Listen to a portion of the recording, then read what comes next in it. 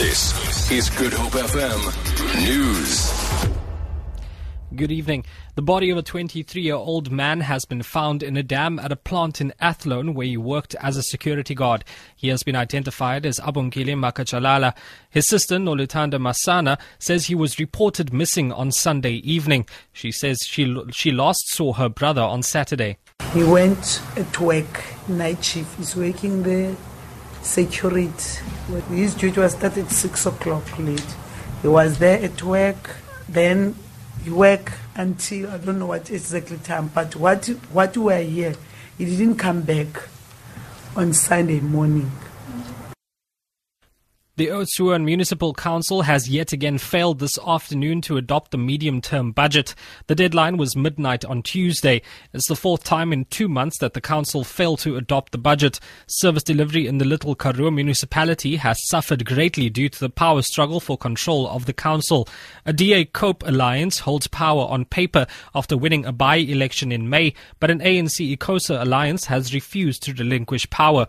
Municipality spokesperson Tobeko Mankwenkwe says the council requested more time to familiarize itself with the draft budget before it's been approved. The council resolved to apply for an extension from the MEC for local government in the Western Cape to review the budget, the 2015-16 budget, which was disapproved by council earlier. So basically, the council wishes to review the budget with an intention of later approving it.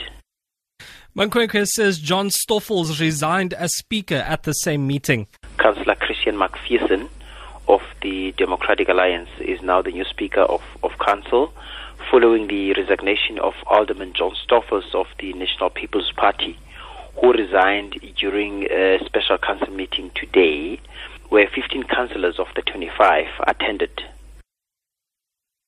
The Plettenberg Bay Magistrates Court in the Southern Cape will decide tomorrow whether a 42-year-old teacher accused of sexually assaulting a 10-year-old boy should be granted bail. The state and defense argued their cases this afternoon in a packed courtroom. Hundreds of community members came to support the suspect, who they believe is innocent. He was arrested last week for the alleged sexual assault of the boy. Meanwhile, child rights group Women and Men Against Child Abuse says it's concerned about the recent spate of sexual assault cases against children in the town. For Good Hope FM News, I'm Majikshay Peterson.